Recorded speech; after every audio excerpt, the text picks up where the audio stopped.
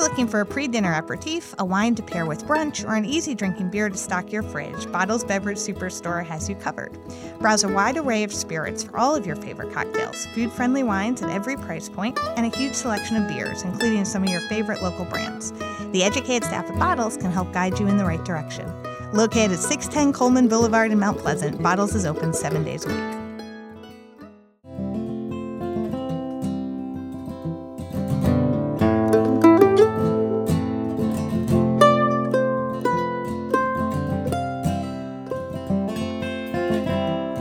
I'm J. Emery Parker, producer of The Winnow. Hanna and Robert are both off this week, so we thought we'd bring you a remix of some of our greatest hits. And in the spirit of the summer and the holiday, we thought, what better topic than barbecue? And who better to focus on than our own local barbecue master, Rodney Scott. Up first, Hannah Raskin's recent world-first audio review of Rodney Scott's restaurant right here in downtown Charleston. If Rodney Scott had his druthers, this is what he would play while he was hoisting hogs and saucing meat.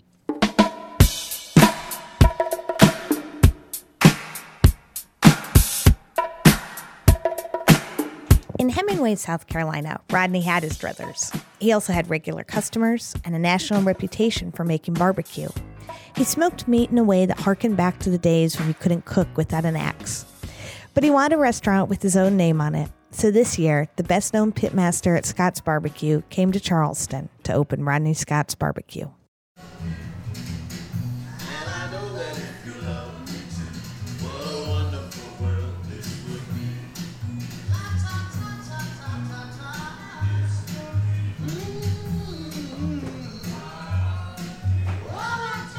In Charleston, this is what Rodney plays when he's working. He had to trade his playlist for Pandora because copyright laws keep restaurants from broadcasting music they haven't paid for.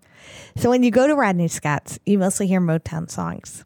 In fact, you don't even have to go into the restaurant to hear it. Rodney's pit house is screened all around like an old-fashioned porch, so you can hear the music when you're walking down Grove Street to the Food Lion.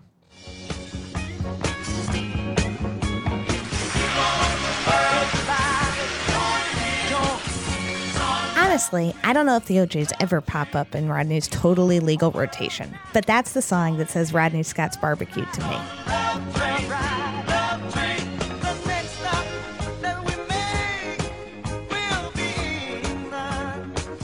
When you hear the OJs, you hear Philadelphia Soul, which was basically the brainchild of producers Kenneth Gamble and Leon Huff. When they first started recording in the 1960s, it was easier to define what their sound was not. It wasn't overly commercial like what the Temptations were putting out. It wasn't as aggressive as funk, and it wasn't as serious as the blues. Instead, it was the sound of country gospel hymns and city corner doo-wop tunes all mashed up in service of a message. And sometimes that message was as simple as, people all over the world, join hands. I've eaten at Rodney Scott's half a dozen times, and as far as I know, I've yet to see two strangers hold hands. But I've seen people who looked happy enough to think about it. Rodney's taken a little bit from the country, a little bit from the city, and combined them for a crossover experience that just makes customers feel good. It's tough. It is so tough to take so many neighborhood people that are from so many diverse areas and bring them into one place. That's Rodney Scott. I should say here that I've known Rodney for a while, but that's not any kind of food critic privilege. Rodney has more than 500 contacts in his cell phone. And basically, I say hello to everybody. You know, I'm friendly with everybody. A lot of people associate barbecue with hanging out. So I feel like it's the atmosphere. Rodney will talk to anybody who presses his nose against his pit house screen. It happens all the time. People from the neighborhood and barbecue tourists who drove through the night to try Rodney's pulled pork want to get a closer look at the operation.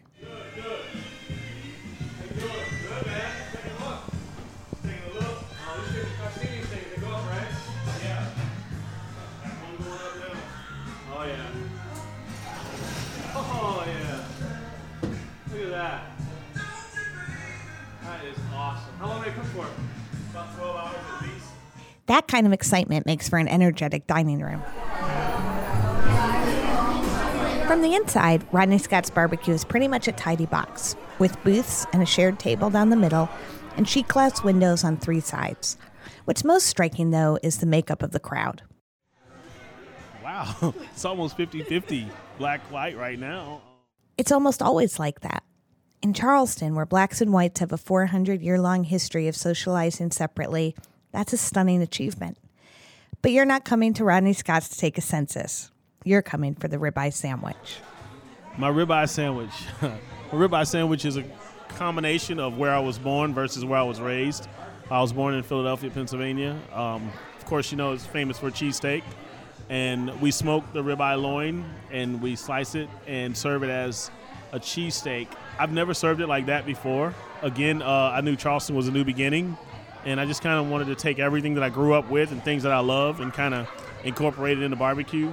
And that ribeye sandwich was one of my favorites. I bet you thought we'd be talking about whole hog barbecue by this point, and we'll get there. But I want to pause on the sandwich for a second, and not just so I can play Love Train again. There's a slice of tomato and an iceberg lettuce leaf on the cheesesteak, which are probably 2 more vegetables than this sandwich needs.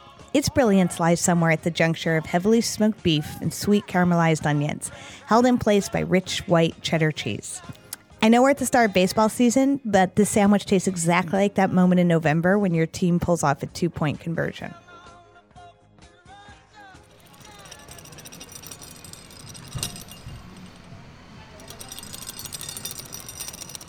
But not everything worth ordering at Rodney Scott's comes from the pit. There are almost a dozen side dishes on the menu, including skin-on fries that seem to just belong with the ribeye sandwich. There's also potato salad. It's a few cayenne shakes past the point of being presentable at a church picnic, but I think that's a good thing. Same as I like the vinegary flourishes to the quick-cooked greens. What do you recommend? What's good? The mac and cheese. Mac and cheese? I was thinking mac and cheese. Yeah, let's go mac and cheese. A few of the sides didn't work for me. The clumpy purloo was weirdly monotone, and the mac and cheese was stringy where I wished it was browns and crisp. Also, while I'm raising red flags, I ought to fly one over the ribs, which have a thickly caked on chili powder coating that seems more appropriate for salmon than pork.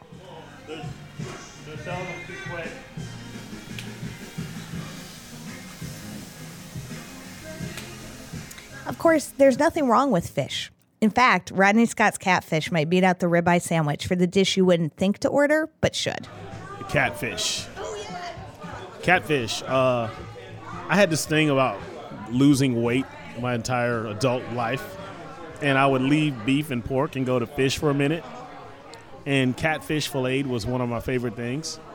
So we took the catfish, we fried it up, and we put a little secret love seasoning on it afterwards to give it a little flavor. And that with the homemade tartar, with a little extra bite to the tartar and the lettuce and tomato. It's good. It's good.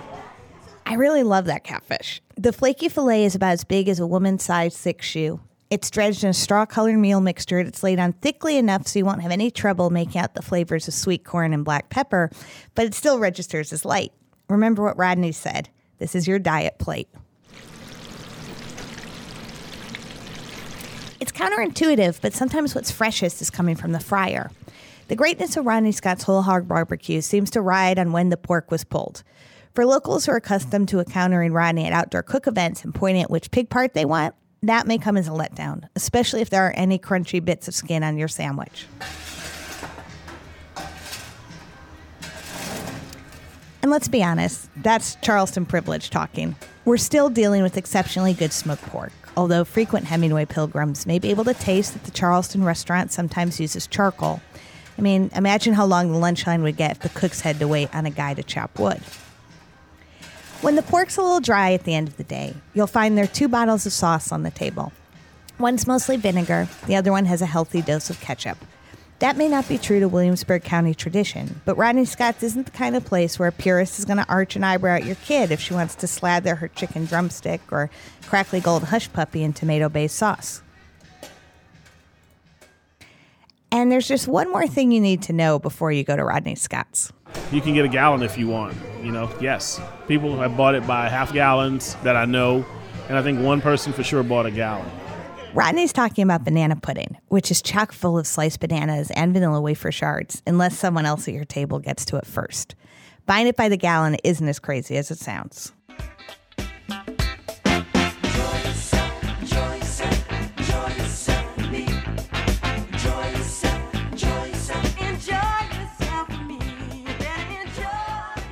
Rodney Scott's Barbecue is located in Charleston, South Carolina at 1011 King Street. For more information, check out rodneyscottsbarbecue.com. That's barbecue spelled BBQ. Now, speaking of Rodney, he's actually one of the very first guests to ever appear on The Winnow. And after that review, I thought it would be interesting to go back and revisit his appearance from last year as he's in the process of setting up his new restaurant downtown.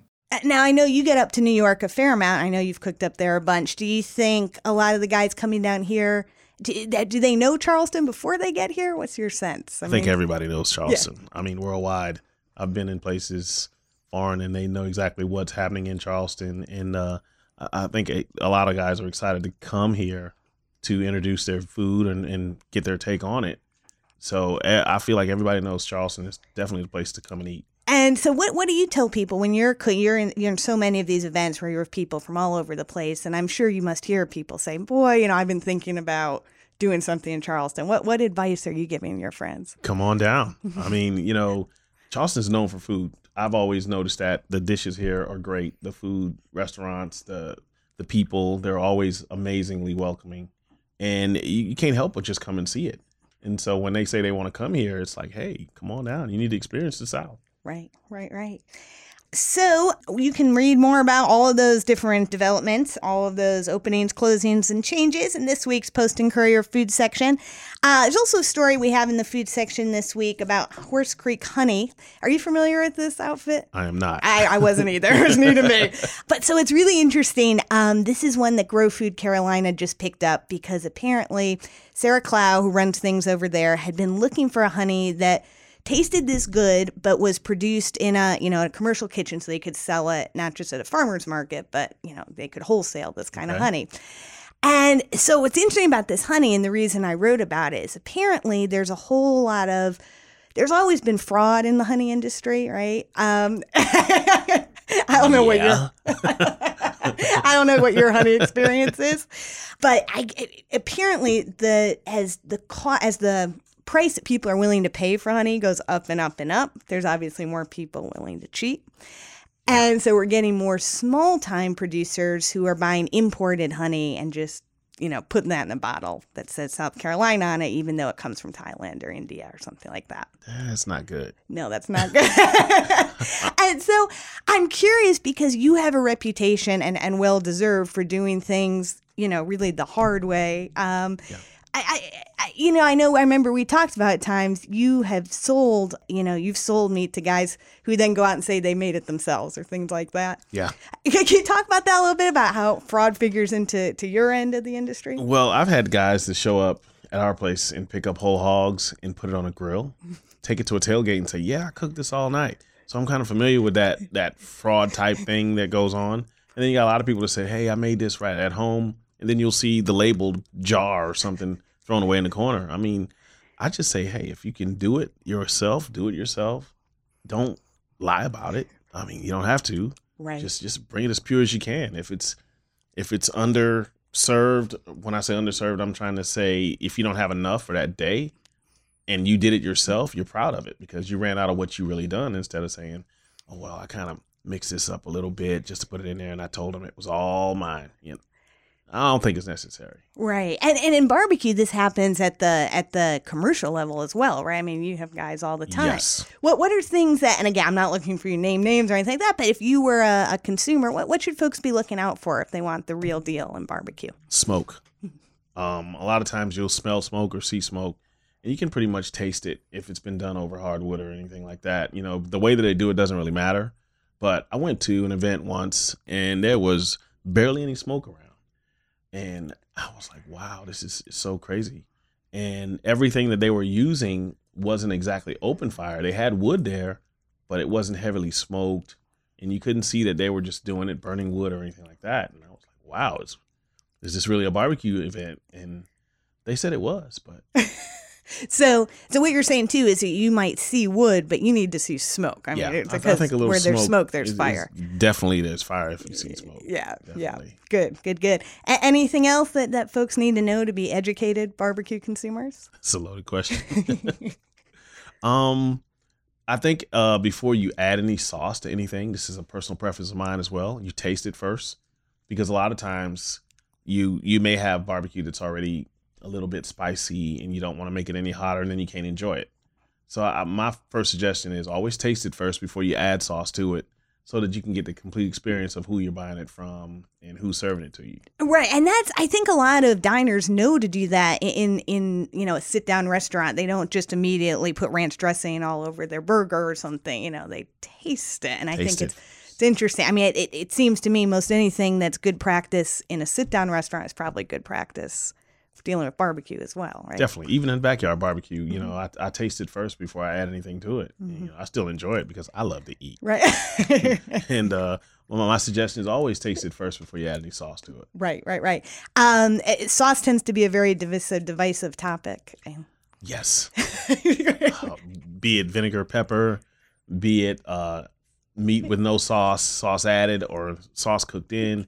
It's pretty diverse all over the place, and it all depends on which mood you're in. Okay, so you think you can go one way and then another. It's not that you exactly. Yeah. Exactly. Yeah. Well, why does it bring out such emotion in people? Some people take their food very personally, and I can understand the hard work and efforts with that, but I don't feel you should jump all over the next person because he chose a different sauce rather than what you usually use. And, you just kind of say, oh, well, that's not my choice. Mm-hmm. Kind of accept it and go along with him and say, he'll be all right. Do you, at the place in Hemingway, do you get more emotion from the locals who've, grown up eating this kind of food, or the many, many tourists you get now who you're maybe their first exposure to that sort of cooking? Usually the tourists are the first ones to, that they say, I tasted the mustard and you have the vinegar, and I prefer the mustard over the vinegar, or vice versa. And, get most of it from visitors, big barbecue connoisseurs that are passing through. That's right, because they know it. So exactly. And so they take a stand on that. They do. They do. Do people give you lip about it? I mean, not bad lip. I mean, I accept the lip from them saying, hey, this is not mustard. I prefer mustard better. And I'll be like, oh, okay, to each his own. Right. In the famous words of my buddy Sam Jones, everybody has the right to be wrong. But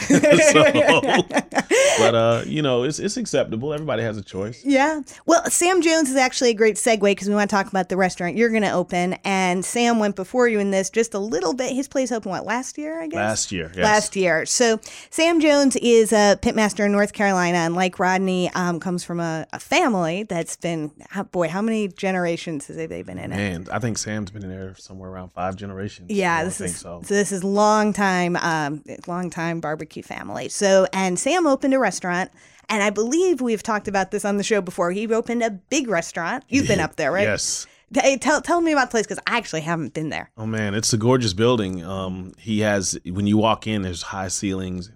You have the bar set up in an open kitchen, but just to the right of it, if you're facing the building, is his pit house. And then you see that smoke, and you smell that aroma, and you see the wood, and then you go in and you just got to eat. I mean, Sam Jones has a great setup over there. I've visited before, and I'll definitely go back again. And so what have you learned from what Sam has done? What have you taken for what you plan to do? Because in so many ways, there's a lot of similarities there. Sam was definitely an influence with me making this adjustment to Charleston, because there's certain little things that we do out in the country that you have to tweak just a little bit to meet the codes. And, of course, I can respect that. And coming into Charleston, there's a few tweaks, and I saw some that Sam made to adjust into the city limits in Winterville. And it doesn't hurt so bad to know that, hey, he did it. He's still doing it. I don't mind making an adjustment. This is one of those things that you kind of can't be too selfish with it. You just got to go along and respect the city and their rules and regulations. Right. And I know you were very careful. So with the neighbors, I know you came in bearing barbecue. Oh, yeah. Got to be nice to the neighbors. Right. So tell me how you finesse that, because that can be an issue. Well, first of all, I just introduced myself and told them what I wanted to do in the neighborhood, and I would appreciate their support. And I would like to be involved in the neighborhood, with little things. I mainly like working with kids. Give them inspiration, let them know that the world is all yours. You can go anywhere you want, do anything you want. Because coming from Hemingway and traveling certain places that I've been, it opened my eyes to say that there's nothing we can't do. So when I joined the neighborhood group, I kind of told them, hey, listen, I'm opening barbecue up across the street, and I want to be a complement, not a complication to your neighborhood. So, Rodney, you want to talk a little bit about how you got started in barbecue and what your family does? My family started in barbecue back in 1972 in Hemingway, of course, South Carolina. And I grew up in the barbecue business. And every day, every week, I was there doing something around the barbecue. And it eventually evolved into me being one of the pit masters there. And up until current day, I've just been cooking barbecue ever since. And that evolved into Charleston Wine and Food. And oh, man, it's been a sweet ride ever since. Right. So you're in a place, I mean, has Charleston always loomed as the big city for you, or would it have been Myrtle Beach when you were growing up? Growing up, it was Myrtle Beach and mostly Florence. In Florence. Yes, those were closer to us. They were like an hour away. And Charleston was 2 hours away. So you really had to be on a journey to get to Charleston. Right. And I believe you know how to make that journey very quickly at this point. At this point, I definitely know how to make that journey. So when did you start taking notice of Charleston kind of emerging as a food place? And when exactly did Charleston start taking note of you? 2009, Charleston was mentioned to me as far as food and everything that was going on, but didn't really pay any attention. And then in 2010, I got invited to a wine and food event, and I did it. And people kept coming up, speaking, saying hello and welcoming me to the city. I was like, wow, there's a lot of love in this city. And I didn't really believe it. And I was here for 2 days. And on the second day, I was like, yeah, this place is definitely in the barbecue. It's amazing. I love it here. That's great. Well, tell me about that event. So that was a barbecue event at the festival? That was a barbecue event. We did the Jim and Nick's smoke dinner for the first year in 2010. And that dinner was a big hit. And it still goes on to current day. And that was one of the biggest things that introduced me to Charleston's food scene. And since then, you've been pretty busy on the kind of festival circuit. You've seen a lot out there. How do you think that whole thing has evolved over the last 5 or 6 years? Oh, man, it's evolved into huge travels. I've been anywhere from here, Charleston, all the way to Australia several times, California, Tennessee. I've been to Memphis in May, which was a dream. I thought that event was just something that you only watch on TV. And just coming to Charleston evolved into a whole new barbecue mecca for me. Have you, talking about barbecue mecca, have you been able to eat all around at all these new barbecue places we have here? Quite a few of them I've covered. Hadn't been able to hit every last one of them because I heard there are quite a few still hidden. But I would love to find them. Please tell me where they are. Right. But I've tasted a lot of them here already. Right. The most interesting dish that I've tried for the first time was some wings I tried at Jim and Nick's in Alabama white sauce. And at the time, I was like, why are these wings white? Because growing up here in the Southeast, I'd never seen a lot of white sauce. And when I tasted it, I was like, wow, this is amazing. So that was one of the most interesting dishes I've ever tasted was. Right. And white sauce wings have become kind of a standard around Charleston now. Home Team does it. Smoke does it. Yep. They've gotten pretty popular. So I would have to say the most interesting thing I've ever tasted at first was the Alabama white sauce wings. Now, are you going to have wings at your place? Wings are still to be determined. I do plan to do some fried chicken the old-fashioned way, the way my mom used to do it years ago. And it's definitely going to be called My Mama's Chicken. Hopefully that'll go over with a great hit. Yeah. So what is it? I mean, you're talking about like in a skillet? Man, it's pretty much fried chicken in the skillet. And it is chickens with drippings off of the barbecue. So you would get some of the good old drippings off of the hog while it's nice and hot. You would fry the chicken in that, and you would have all that smoked and whatever flavors that you have on the hog just wrapped into that grease. And well, that would be amazing. Gotta taste it. That sounds great. That sounds great. And where it's situated, where the neighborhood that it is in, it does seem, because of where it is and because of who you are, it does seem that this restaurant has the potential to draw people of all races, which is not something we see in Charleston much. Can you talk about that? I really, really hope so. I see food as a peaceway, along with music, between no matter what race you are. And I think us being in between downtown Charleston with the Upper King side, that everybody can come together through food, kind of enjoy each other's company and learn that race doesn't matter. You get together, you have fun, you get along with great people, you're in a great spot. You don't need to have conflict on, oh, you're this race and I'm that race. No conflict necessary. Let's just sit down, enjoy each other's company, and have some good old barbecue. Music is a big part of that. Is there anything else you do to make everyone comfortable? Yes, I love music. If anybody know me, they know I love music. And I feel like music kind of relaxes the mood. It gets that mental relaxation going, that you're around good people. Because if you're enjoying a song and you look across the room and you see somebody else enjoying it, you immediately say, wow, I like that person because he's kind of enjoying the same thing I am. You kind of get a comfortable feeling seeing it. So I feel like the music relaxes the mood and sets the motion, keeps people up and going and happy. Mm-hmm. And so talk through once again what your thinking was in coming to Charleston. I mean, this is something that everyone had hoped for a long time. So what was the whole process? Man, it's been mentioned for a few years now. Right. And I've been a little nervous. Yes, I was a little nervous. And all of a sudden, I just woke up one day and I said, you know what? I'm always saying to children, there's nothing you can't do. So I'm going to take my own advice and go to Charleston, and I'm just going to do it. And I just took off and said, I'm going to do this. And here we are. Great. So tell people what should they expect when they come into Rodney Scott's barbecue once it's open? When you come into Rodney Scott's barbecue, hopefully you can expect a great feeling, great staff smiling, saying hello, upbeat music tunes, people enjoying barbecue and southern sides and dishes. Just a great spot to be, a place that you would want to go after you've left work, or a place you want to go to lunch, a place you want to bring a first date to, or an anniversary. So talk about a little bit more about the southern sides and dishes and the drinks. Those are all things you don't have in Hemingway now. So how are you developing the menu beyond just the pork? Slowly, very slowly. The menu is basically coming from everything that I've experienced at some point in my life. So I'm basically serving you everything that I grew up knowing, even things that I never ate. There's a possibility there's something on the menu that I didn't eat as a child, like broccoli salad. Okay. You couldn't get me to eat, and I was like, let me just kind of let you know that this was a point in my life that I wouldn't eat vegetables like I should. You're going to make us eat it. Exactly. All right. So that would lead to the corn or the banana pudding for dessert, that kind of thing. The ribs, in which every barbecue joint I go to, I want to taste ribs as well. I added that. There's so many different sides that I've listed already that I want to put on. I may have to eliminate a few just to get them all in there. But turnip greens, little things like that, potato salad.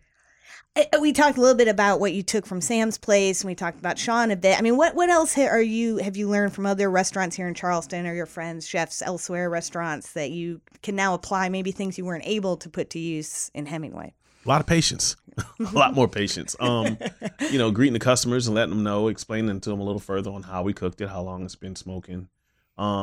They've also brought me a lot of inspiration again to just go for it. Live your dream out in whether it's barbecue or whatever, just go for it. And Sean and Sam both they've personally given me that influence without them saying anything to me, by just me watching their motions and everything that they've been doing around their restaurants. And how has this news gone over in Hemingway?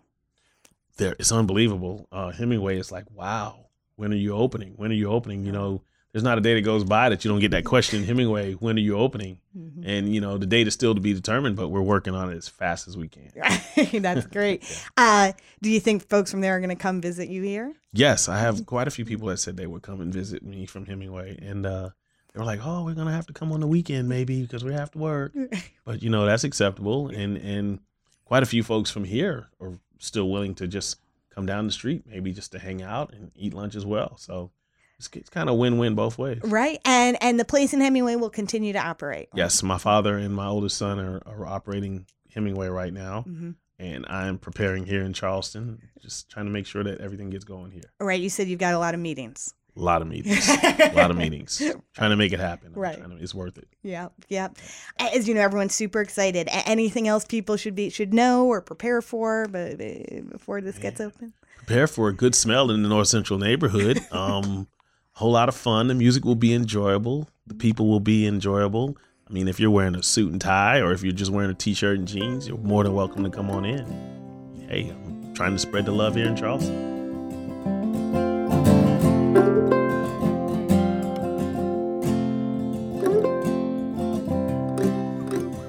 Hanna and Robert will be back again next week with a brand new episode. Until then, I'm J. Emery Parker. If you like what you're hearing, be sure to like us and leave a rating on iTunes, SoundCloud, or wherever you listen. The Winnow is a production of the Post and Courier and Palmetto New Media. This episode was recorded in the podcast studio at the Post and Courier in Charleston, South Carolina. Once again, I'm J. Emery Parker, and I'll do my best to channel Robert. Get out there and eat.